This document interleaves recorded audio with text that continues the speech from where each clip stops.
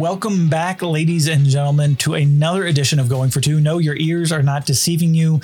That is not the dulcet tones of Matt Brown. This is Brian Fisher, his other co-host, flying solo this week as Matt enjoys some well-earned time off, and he kind of takes a bit of certainly a break from all that he's been doing with both the Extra Points newsletter, which is still publishing a couple times this week, as well as this podcast. But we'll have him back for next week's edition, and I'm sure he will be nice and recharged and ready to go as we kind of hit the home stretch here with a lot of spring sports going on, a lot of conference realignment, a lot of discussion around college athletics that I'm sure we will enjoy getting his thoughts over. But until then, you got me changing the music, you got me changing a few of the graphics if you're watching along on YouTube. But a lot of fun going on here on the Going for Two podcast, because we got Chris Vannini for you of The Athletic, a senior writer over there, and I wanted to talk with Chris because of an interesting story that he wrote this past week. Obviously, everybody's focused on college football right now. Maybe we're just coming off the Masters, a lot of sporting events, but WrestleMania was also this past week, and obviously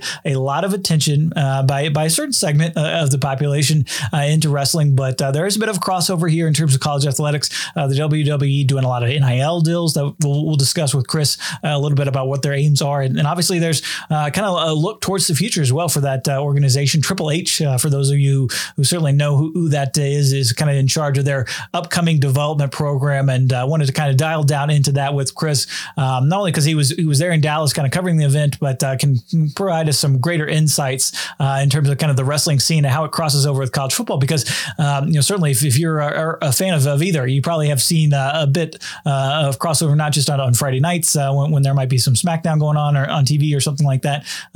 There's a lot of crossover and a lot of ties between college football and wrestling and the WWE in particular. So happy to and excited to get into that with Chris in here in a little bit. Before then, though, if you're still listening, I want to thank you. Make sure you subscribe. Give us 5 stars. We really do appreciate it. It really helps a lot of other fans out there discover this podcast, whether it's on Spotify, Apple Podcast. Every 5 stars really does help. We do want to be, as Matt always likes to mention, we want to be Ohio State. We want to be Alabama. We want to have that top end recruiting class window closing, but we do appreciate all those everybody leaving 5 stars and making that process a lot easier for folks to kind of find this podcast. I know we've got a couple new listeners that have always given us a shout out on Twitter, either at Matt Brown EP or at Brian D Fisher on Twitter, and we certainly appreciate you guys listening, telling your friends, and helping spread the word.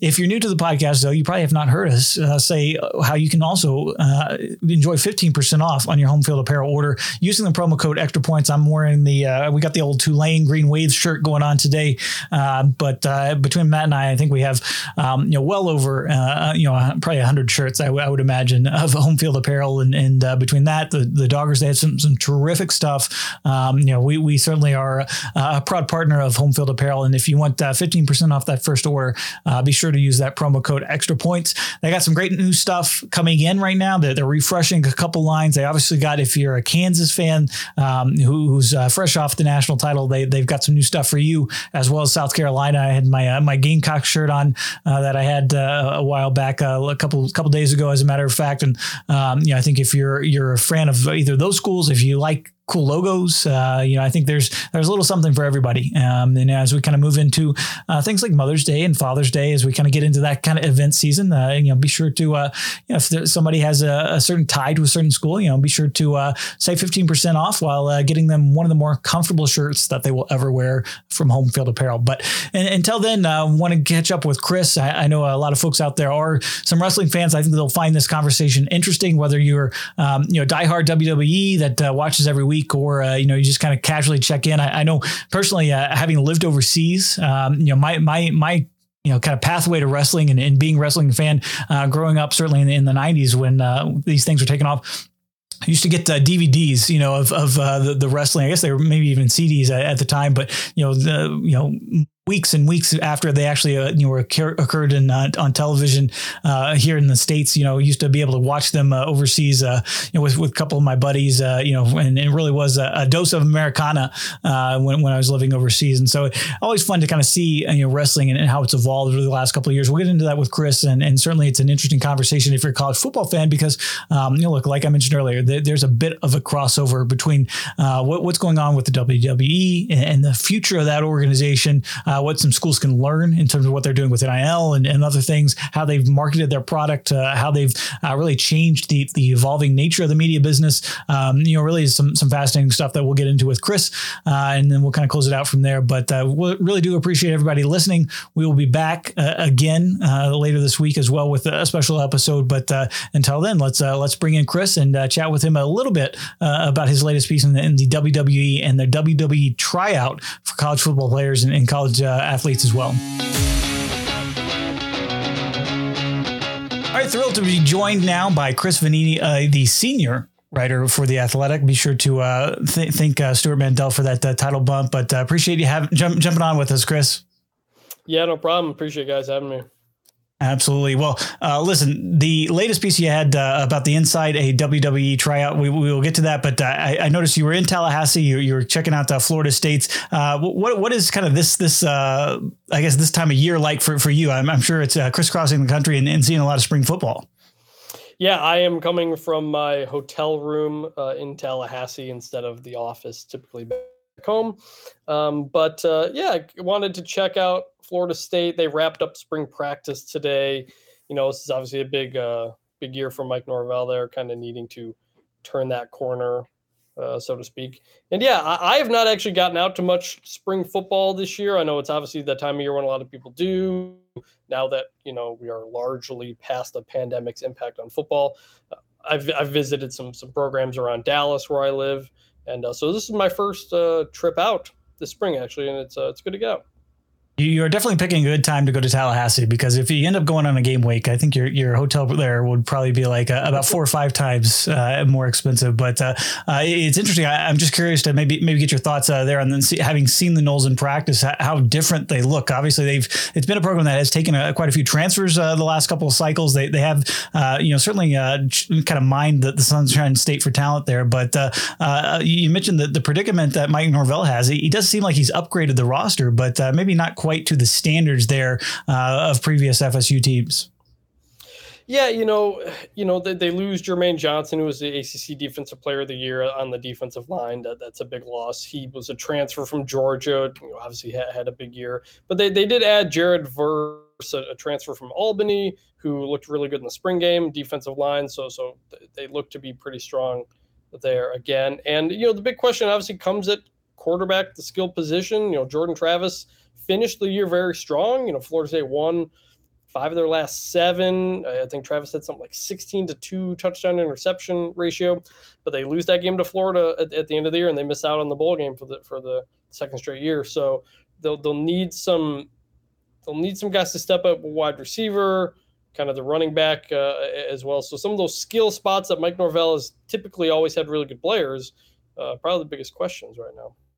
It seems like the Sunshine State in particular, I mean, that might be one of the more interesting spots in college football. I know you cover the group of 5. You got UCF there, certainly kind of looking ahead towards that transition to the Big 12 and Gus Malzahn being able to sell playing in a Power 5 league. You have a new coach in coming in at Florida. You obviously have some tough times there at USF, but they're building a new stadium on campus there. I think there's a little bit more momentum behind Jeff Scott's program just in terms of the off the field stuff going on there, even though it's been difficult on the field. And then you have Willie Taggart down there at FIU. You got a new regime coming in at FIU. It might be one of the more interesting spots. And that's not even getting to Miami down there with you and the upgrades that they're making under Mario Cristobal. It seems pretty like the state itself is going to produce some pretty interesting football in 2022.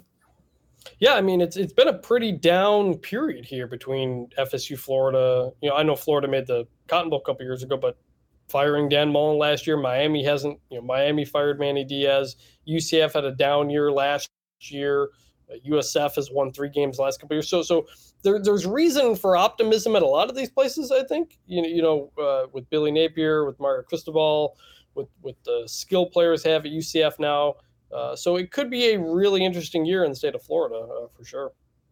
Do you anticipate a bounce back for Gus Malzahn? I know it wasn't quite the season they anticipated. Injuries, obviously, a key factor. I mean, even Gus himself was coaching from the sideline there in that little table looking like a professor at times back in 2021. But I mean, what is kind of the outlook with UCF? And certainly it's an intriguing American, if nothing else. You got Cincinnati coming off that playoff experience. You have a lot of, obviously, several teams kind of shuffling into the conference, others kind of on the verge of shuffling in.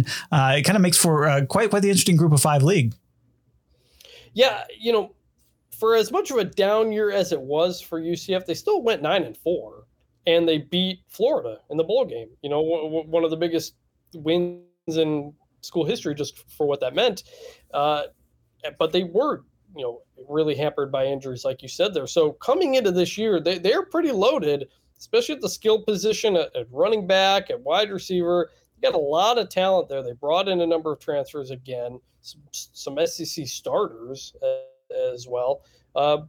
Basically, I think comes down to the quarterback position. Mikey Keene was thrust in last year as I think it was a redshirt freshman, and had some ups and downs. They bring in John Rice Plumlee from Ole Miss, who kind of has that running ability, fits what Gus Malzahn typically likes to do in that offense. So, coming out of spring, they don't have a starting quarterback yet, but if they get that position squared away, if they get good play at that position, UCF should once again be contending for the American, I think. Well, that'll definitely be an interesting conference race. And I know we can kind of head back home towards the DFW area where you're living right now. And obviously your latest piece was diving into a WWE tryout. And I find this fascinating. I know there might not be a whole lot of wrestling fans out there, but I think there is a little bit of crossover between college football fans that might enjoy that. But I'm curious, wrestling has always kind of had a college football flavor, to it. Obviously, it's Stone Cold Steve Austin. He played up there at North Texas. I believe you've even written about Roman Reigns and his days at Georgia Tech before he had that cup of coffee in the NFL. What is there? Why is there such a strong connection, I guess, between some of the stars at WWE and other places? But why is there that connection with college football in general? And do you think that that is something that the league itself is kind of looking to tap into going forward? Yes, that is absolutely what WWE is trying to do. They're really going all in on college athletics now, and that's what that tryout last week around WrestleMania was. It was almost exclusively for college athletes. This is a push they started back in the summer away from signing so many maybe independent wrestlers, because they want to get these people in their early 20s, as opposed to someone's a former football player. Maybe they get into bodybuilding and they get to WWE when they're like 30 or something like that, and they discover it that way, or they do CrossFit and they find out later. WWE wants to get these wrestlers into their developmental system when they're 23, 24 years old.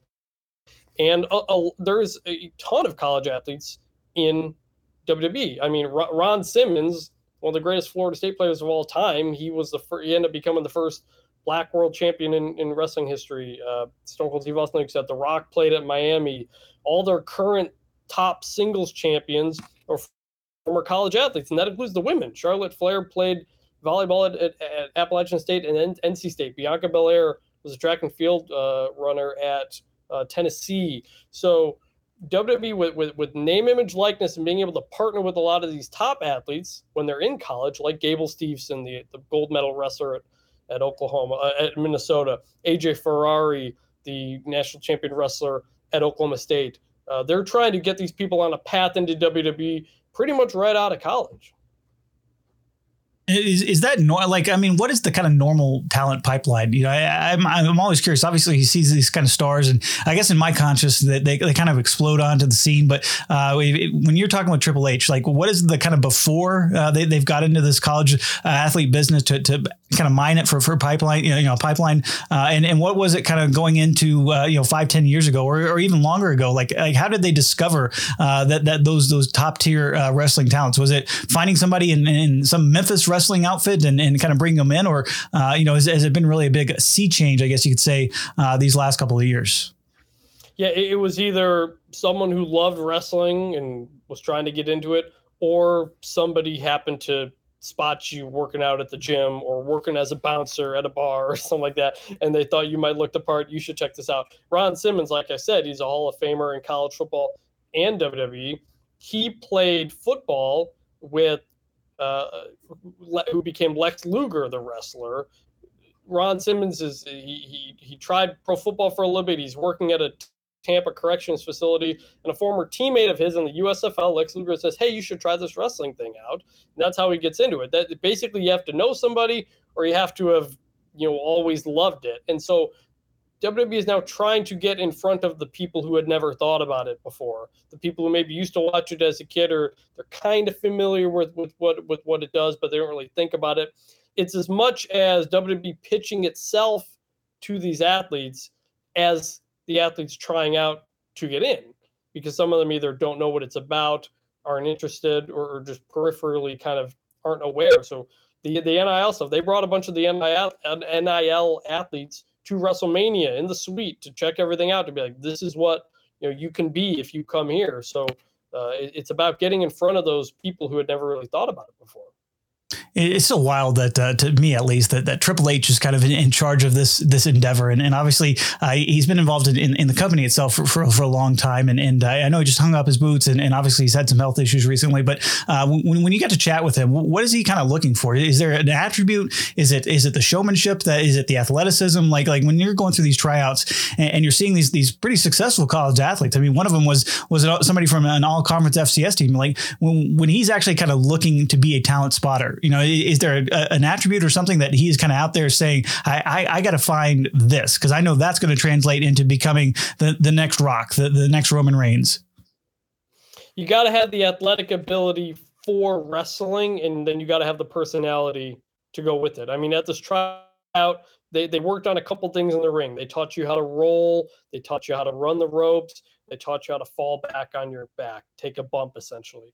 And you had to figure that out. If you couldn't figure it out, they weren't going to move forward with you. So whether it was a football player or, Daniel MacArthur, 4-time All-American shot put thrower at North Carolina, you had to figure it out from a footwork standpoint, from a body control standpoint, physically. And then they also did what's called basically a promo competition, where they would be handed a bit of a script, and they had to memorize it and deliver it like they were speaking to a crowd. And so those are the two biggest factors that they look for. So you got to have the athletic ability, the body control, especially for a bigger guy, and then you got to be able to talk.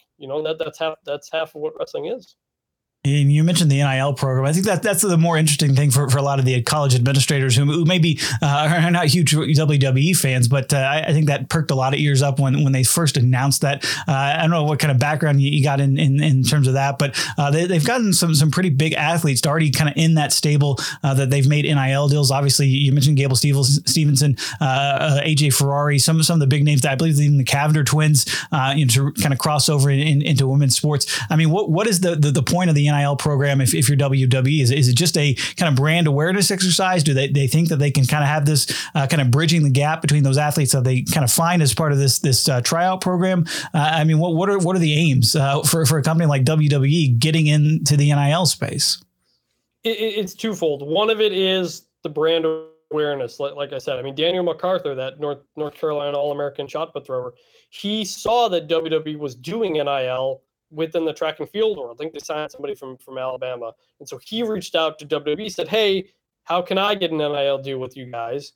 They said, "Hey, come to this tryout." So, and he got a contract at the tryout. So that half of it is getting WWE's brand, the NIL opportunities in front of people who maybe didn't consider it. The other part of it is simply WWE's looking to potentially make a career for you. Like, this is different than most NIL opportunities where it's just an endorsement. They're trying to get you on the career path into WWE. That's I talked to Jim at Influencer about, because WWE partnered with Influencer about a month ago, and so now WWE has access to all thousands of these athletes now who maybe they couldn't quite get in contact with before. So they're at WWE scouts are at the NFL Combine, at the National Scouting Combine, at Pro Days, at the NCAA Wrestling Championships, at track and field meets and stuff like that. So it is a full-on scouting, opportunity to find these people who are in college, say, "Hey, let's work on something here and develop a partnership." Gable Stevenson, he was in high demand last summer. He, especially coming after the Olympics, the UFC wanted him as well. So WWE's able to get in with that NIL deal, develop that relationship. And now that he's done it in Minnesota, he's going to be sliding into WWE here soon, pretty quickly.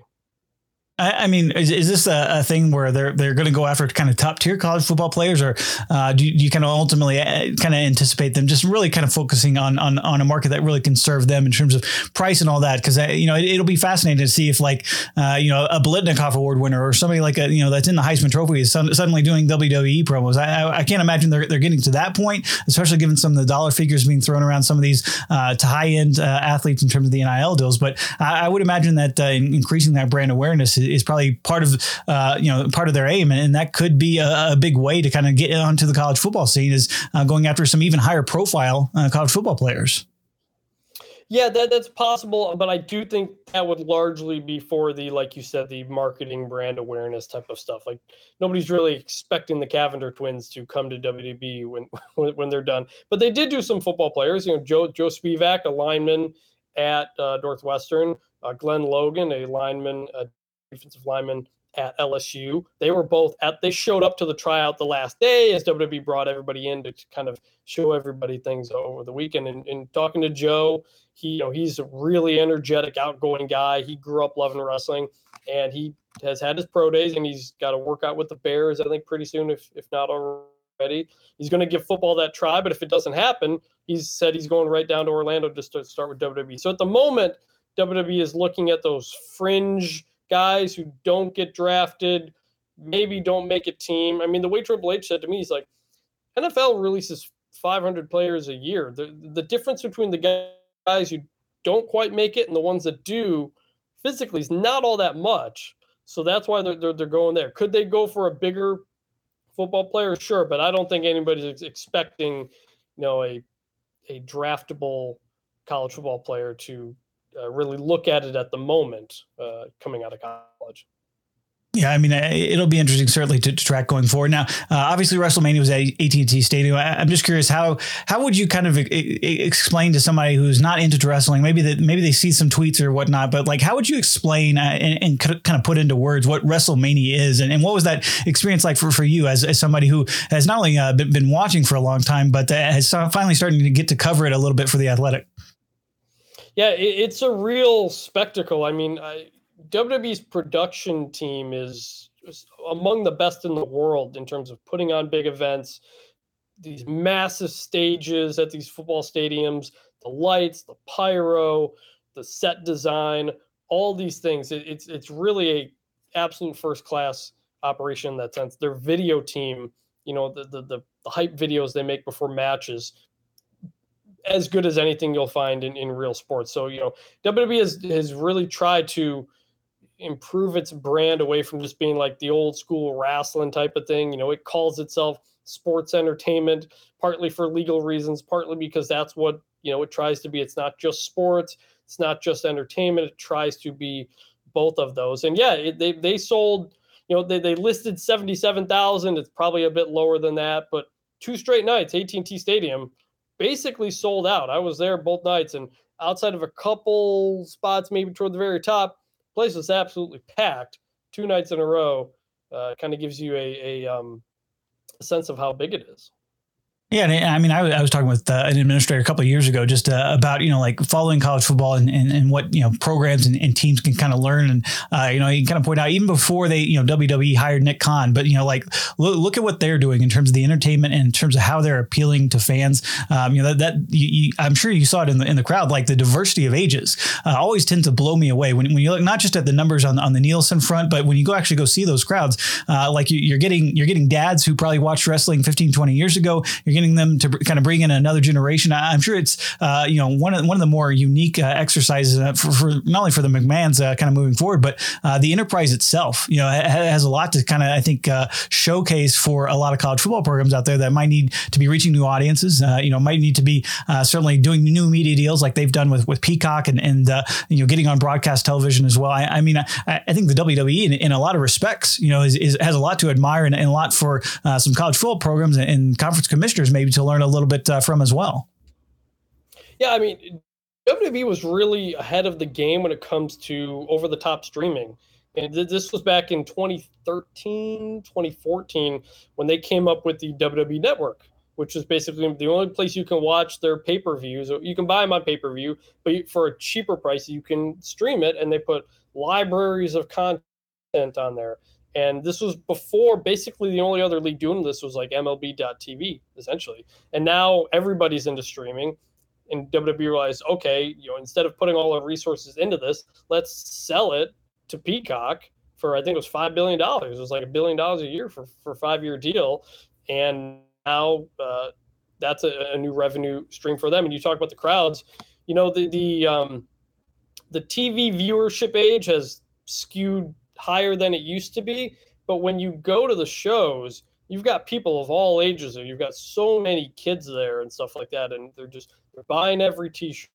They're buying every souvenir cup and stuff like that. And that's exactly what WWE wants. They don't want to just be that, 18 to 34 male demographic. They're trying to reach everything, because if you get the kid, that means you get the mom who has to come with them, and if there's a sibling, and then they got to buy all the stuff, and so it's a big reason why WWE is hitting record revenues. Part of it is also a deal with Saudi Arabia and putting on shows over there, but they've really diversified a lot of where their revenue is coming. It's not just the live shows. It's not just the TV deal. And speaking of the TV deal, though, I mean, I saw today, I think it was the NBA averaged about 1.6 million per national television game viewership this regular season.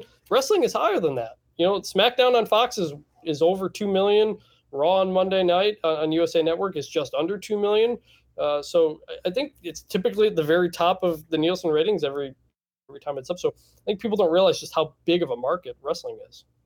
Yeah, I know the folks at Fox, certainly have been happy. They're certainly by the initial numbers that were part of that deal and some of the big increases they saw. But I think everybody's pretty happy with kind of where things are. But it's a unique medium because it's not just WWE anymore. Like there are competitors out there. Certainly, there's you can even get into kind of the things like UFC and all that, which are a bit of a different category. But I mean, if you're kind of just getting into the game, how would you recommend folks kind of at home following along? What's the top storyline in your mind, and who are the competitors out there that are kind of trying to nip at the WWE's heels? Yeah, the biggest competitor for WWE is All Elite Wrestling. They started, I want to say 2019 probably. They are on TBS every Wednesday night, TNT Thursday night, a mix of former WWE people and independent wrestlers. They have been going heavy at that, 18 to 35 male demographic. I mentioned WWE's making this big push toward younger college athletes instead of signing those independent wrestlers. AEW is signing all those independent wrestlers. So they're hiring the people with the established reputations and brands and fan bases in the wrestling world. And they've had a lot of success. They're averaging around a million viewers every week on their show Dynamite, and a lot of the people that came up through WWE's developmental are now over there. And I talked to Triple H about that and about the competition and everything like that. And I think I should have a follow-up story on that coming up pretty soon, talking about the competition. But he admits, the competition is going to make WWE better. It's been 20 years where WWE was only the big player in town after WCW and these other companies went out of business in the late 90s. So now that WWE's not going to call AEW competition. WWE's going to say our competition is Netflix. It's like, what every big company now says these days. But in the wrestling world, AEW is competition when it comes to signing wrestlers, getting someone to buy a T-shirt and stuff like that. So it was really interesting talking to Triple H about that.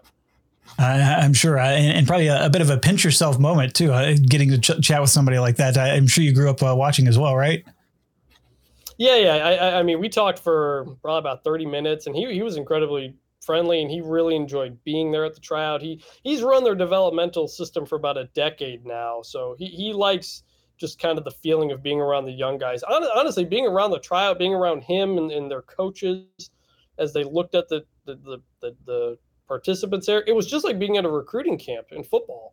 I sat in on the meetings afterward. They went person by person, explained what they liked, what they didn't, how much weight could they put on someone based on their frame. It was just like sitting in a football recruiting meeting. Honestly, it's really similar. And Triple H doesn't do a lot of interviews like that. He typically does TV stuff or conference calls. So I was really grateful that he took the time to talk about everything that they're doing with college athletics.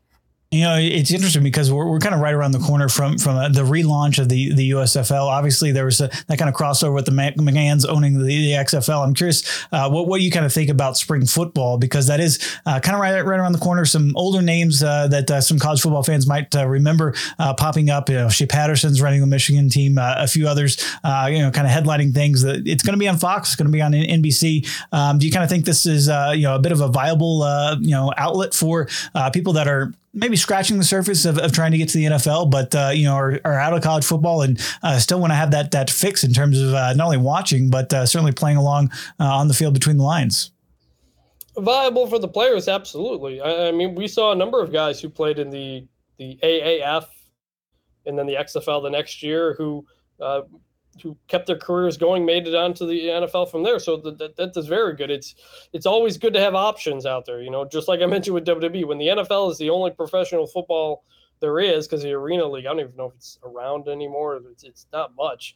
It's good to have these other options. It's good for the players. And is this USFL going to work? Is the new XFL next year going to work? I don't know. The USFL, I think they're playing all the games in Birmingham. So you're not going to have the environments, I think, that grow. But I tell you what, the XFL, when it was that 2020, early 2020, I think they had something there. You had some massive crowds in St. Louis and DC. You really got behind a lot of these teams, and the pandemic shut it down, and then the league folded.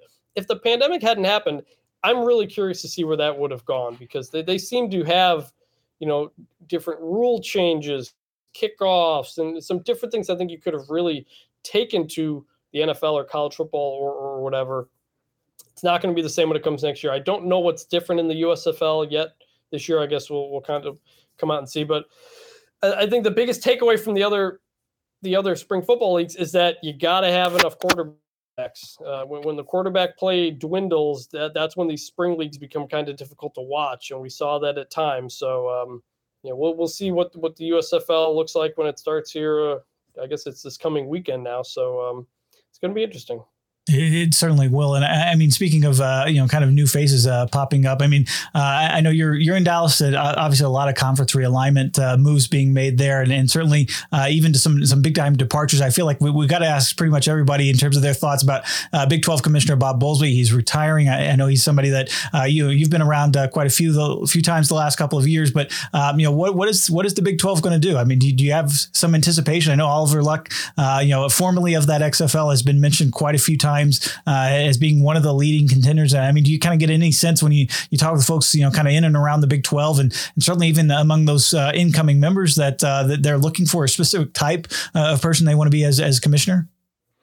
Yeah, I mean, Bob's retirement was not a surprise to kind of anybody who's followed it. He's been in it for a long time. He clearly wanted to get the league back in a stable position and let someone handle the big stuff moving forward. That's what's happening.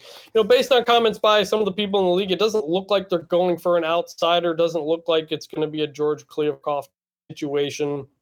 It seems like they want someone who's familiar with the college sports world and stuff like that. And yeah, it's big because that TV deal is coming up, and that, along with the team changes, how long you're going to keep Texas, Oklahoma, we'll see. I mean, it probably behooves the Big 12 to keep Texas and Oklahoma as long as you can, to extract as much out of them as you can. So they're going to want someone who is willing to do that, and is not just going to let them walk away at a cheap price. So Oliver Luck's name comes up for every big administrative job there is these days.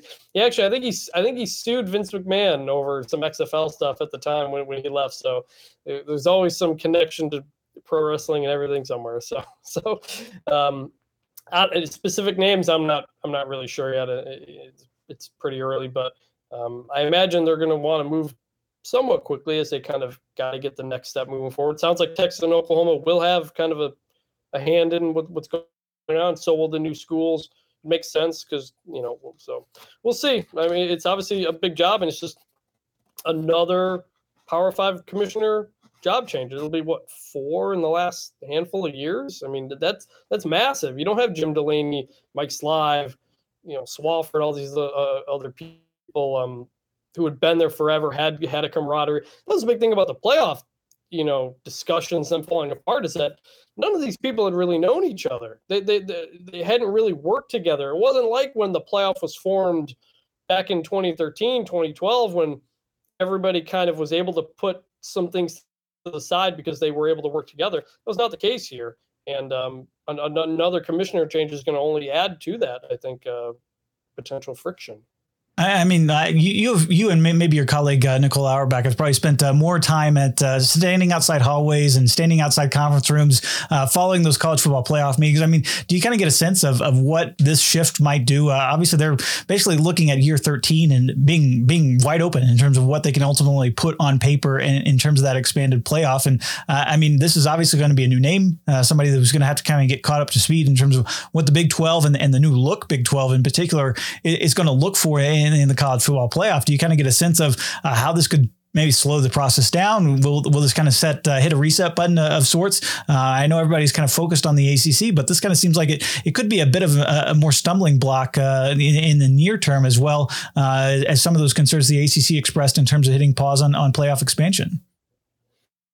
Yeah, it'll be about a year and a half until they get back to the playoff expansion discussions specific to expansion. But you look at how the last one fell apart. You had the Alliance on one side, you had Greg Sankey and Bob Bowlesby on the other, and now Bob Bowlesby's not going to be there anymore. Greg Sankey saying, "Hey, we were willing to sacrifice for this 12-team model. We may not be willing to sacrifice so much anymore." So there's a lot more saber rattling going on. I imagine that's going to continue. And remember, Bob Bowlesby was in favor of not giving automatic bids to the Power Five. Those bids would have helped the Big 12. He was concerned about antitrust and potential issues down the road there, just like the BCS had. So does that next Big 12 commissioner want the automatic Power 5 bids instead? Does the Big 12 side with the Big 10 in that sense? Who knows where the ACC is going to be on everything? The Pac-12 was for some things, not for some things. It was a real mess, by the end. And so adding another variable in there with the new Big 12 commissioner, I don't know where they're going to land.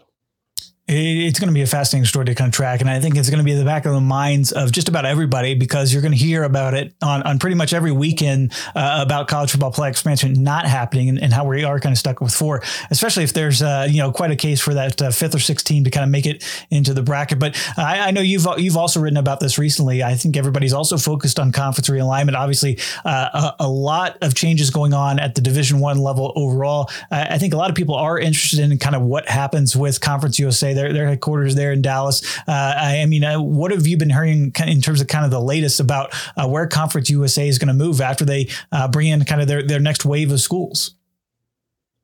I haven't gotten any sense about like literally moving the conference, if that's what you mean. But I don't know where any more natural fit would be. They're so spread out anywhere. They're going to continue to be spread out. But yeah, they'll be at 9 teams when things shake out, when they lose 9 of their current 14 members, when they add some of the Liberties, New Mexico States of the world. So what I'd heard last fall was that they were going to wait to see what the new NCAA Constitution looked like, what the Transformation Committee was going to kind of look like in the summer. They may kind of change the definition of what it means to be FBS or Division I or something like that before finally making a move. But it sounds like they have been talking to a handful of schools, continue to stay in those conversations. It's a lot of the same names, kind of heard last fall still, your Tarleton States, your Eastern Kentuckys, your McNeese States. They talked with UConn, or football only for UConn. UConn wasn't that interested. UMass is very interested as football only, but Conference USA is not as interested. So they're at 9. I imagine they'll want to get a little bit bigger, but I think they're waiting to see what the landscape of Division I looks like as well. And I mean, some of those options you kind of mentioned, Tarleton State, certainly McNeese State coming up from the FCS ranks. I mean, schools that would truthfully probably have, the ambitions to kind of move up into a league like Conference USA and try to put in the amount of money and investment that they need to kind of compete. But I'm sure they're kind of stuck between a bit of a rock and a hard place just because they don't know, like you're saying, in terms of what Division I is going to look like. And truthfully, it's just not a league in terms of having a lot of ties together. I mean, you say what you want about the Big 12, but at least they're kind of bound together in terms of all this recent history those schools have been through. That's not really the case with Conference USA. It really is a lot of new faces in a league that, frankly, is still going to have to sort itself out as we kind of go through this evolving landscape, if you will. Yeah, and I mean, the league was reshaped a decade ago when half the league jumped to the Big East and became the American, and they raided the Sun Belt, and so it's been reshaped. I mean, this was originally a basketball conference that was headquartered in Chicago. Then it became kind of a football market conference headquartered in Dallas. I don't exactly know what it means moving forward. It's going to eventually kind of be just the bin of leftover teams, essentially, is what it's going to be by the end of this. But, you will have a number of schools who are actually happy to be in that league. Like the most vocal supporters of Conference USA that I found on Twitter, the most people staunchly upset that Southern Miss and Marshall and Old Dominion were trying to leave early. The people who were most upset about it and defending Conference USA were Liberty fans. They're not even in the league yet, but they've got a big, online fan base, just a lot of fans who are online a lot, and they were defending it. So like there are now people sticking up for Conference USA in a way that they weren't before, like in New Mexico State football, similarly, Sam Houston, Jacksonville State moving up. So it's kind of it was already a mishmash of teams. It's going to be so even more moving forward. Yeah, and I mean, one of the more interesting things you mentioned the schools that are departing there for the Sun Belt. I think the Sun Belt is obviously a fascinating league. They come off maybe one of their better seasons they ever had in terms of football. You obviously had Louisiana doing so well. App State, consistent success they've had the last couple of years. I'm curious how you kind of see the league changing now that they do have James Madison coming up. Others like Marshall who've had some recent history of success in Conference USA. But how do you kind of see the Sun Belt shaping up for 2022 and certainly beyond? Yeah, they're going all in on being a big football league, and I think it's working. I mean, App State, like you said, they've been very good for decades. Louisiana's been very good. We got to see what they are post Billy Napier, but Coastal Carolina has become a very good program. Georgia State has become a solid program. Then you're adding Marshall, you're adding James Madison, which is as equipped to move from FCS to FBS as I think anybody has really ever been. Southern Miss, which has struggled but has a history of success, has a fan base. And I think there's a lot of reason for excitement, and that's why those three schools wanted to join as soon as possible, because they saw the excitement that their fans were having with this move. They wanted to get in on it. They're also recreating the men's soccer league, which is going to be one of the best conferences in college soccer now, adding some SEC affiliate members and stuff like that. So there's a lot of excitement about the Sun Belt, where it's going. With the American losing, Houston, Cincinnati, and UCF, there's a real jockeying for that top group of 5 spot. And Mountain West is certainly going to be in that conversation. And now I think the Sun Belt annually is going to be in that conversation as well, when you look at that playoff formula that determines, what percentage of payout that they get. Yeah, I think that's definitely something to kind of keep track of. And I'm curious, who in your mind, obviously it's still early, a lot of transfers, I'm sure, coming in and out of a lot of programs out there. But, in your mind, as you kind of look at things here, as we hit mid-April, is there a team in your mind that can be almost that next Cincinnati? Maybe not necessarily really contending for the college football playoff, but, really scratching the surface and making making some noise in terms of that group of 5 bid? Yeah, are you talking about for next year specifically? Yeah, this upcoming season. Just in general? The upcoming season. I mean, gotcha. Yeah. I think it's going to be interesting to see what SMU looks like in the first year under Rhett Lashley. They've got Tanner Mordecai back at quarterback. They've had success there the last handful of years. They just haven't closed well. They got to figure out kind of how things are closing. I think UCF, as I mentioned earlier, I think they're going to be a very good team. They should be back in that top conversation as long as they can figure out the quarterback spot. Appalachian State's got to replace a lot of its receivers, but they should be a really, really good running team. The quarterback is back as well. They've always been solid. A couple of years ago, they were in the mix for that. Those are the teams that probably step out first. San Diego State's always solid. Fresno State's got a new coach. Jeff Tedford's back, but Jake Haener is there. It's really going to be wide open. Houston, I didn't mention Houston as well. They bring back a ton from last year's team that almost won the American as well. So, last 2 years, really, you kind of knew Cincinnati was that top spot unless something weird happened. But this year it's going to be, I think it's going to be wide open. I think there's going to be a lot of different teams contending for that New Year's Six spot. Well, that's like what you like to see, certainly if you're a college football fan out there, the diversity of good teams. And I think we'll definitely see that, like you're saying, from the group of five. But until then, Chris, I appreciate your time, and certainly we will be following along. Where can we follow along for your stuff in particular? And I know for wrestling fans who have maybe stuck around through the college football talk, certainly that's something you also have a podcast as well, right? Yes, I do a wrestling podcast as well. Getting Over. It's called Getting Over Wrestling Podcast. I do with Adam Silverstein of CBS. But otherwise, just on The Athletic, college football for all my stuff there, and just at Chris Vannini on Twitter. All right, terrific stuff from Chris Vannini of The Athletic, and some really, really fascinating stories that he had, not just in terms of that WrestleMania and that WWE tryout, but one of the best when it comes to covering the group of five. And I'm sure we'll have a lot more on that subject in particular going forward as a lot of spring games around the country start to get wrapped up. I know, Clemson, some other big ones just happened this past weekend. Certainly there's a lot more spring games coming this upcoming Saturday, and then the week after that really does that kind of time of year where you can kind of gaze a little bit towards that 2022 season and see, who's up and who's down, and ultimately which college football programs are going to be doing some work in the portal, as I'm sure you catch those news headlines, and pretty much half of it is about player movement and some of the bigger issues obviously facing college athletics. We get into a lot of that on extrapointsmb.com. Sign up for that Extra Points newsletter. Matt does not only a fantastic job with some of the paid and free options that he has there, but some great stuff this week. Even though he is on vacation, he's got some great freelance pieces coming in.